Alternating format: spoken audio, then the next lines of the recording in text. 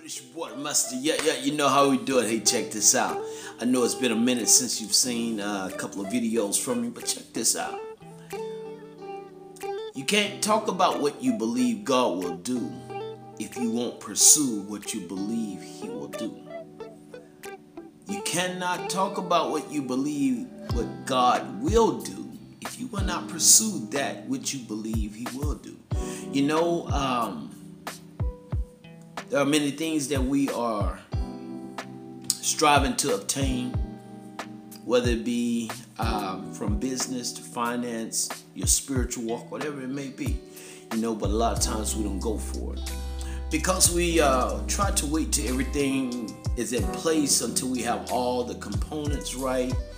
And what we find is we'll find ourselves time passing us by, and then when we make up our mind to do it, what happens is we get in a rush and we start trying to make up for lost time. Well, let me serve notice to you. You can't make up for lost time. Can't make up for lost time, but what you can do is start right from where you are. Yeah, I've been off the scene for a minute, not long, but a little while, more than normal. But I had to take care of some business, and I got some great things that's coming that God has blessed me to be able to accomplish and complete. Now we're on to the next phase of, let me tell y'all, it's going to be something powerful. It's going to be something accessible to everyone. And so I'm saying this as a word of encouragement. You can't talk about what you believe God will do if you will not pursue that which you believe God will bless you to be able to do. You got to go for it. You got to start from right where you are.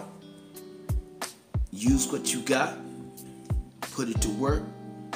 And I promise you, as you do, those things that you need will start to come into play.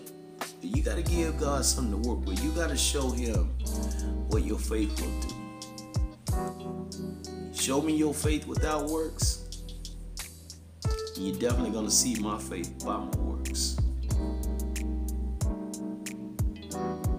God has great things in store for you. Let me tell you, it's something awesome coming. So I just want to encourage you to move forward in that. Don't stand still trying to figure it all out. Most great things in life that happen, I would say all great things in life that has happened, people figured it out as they went.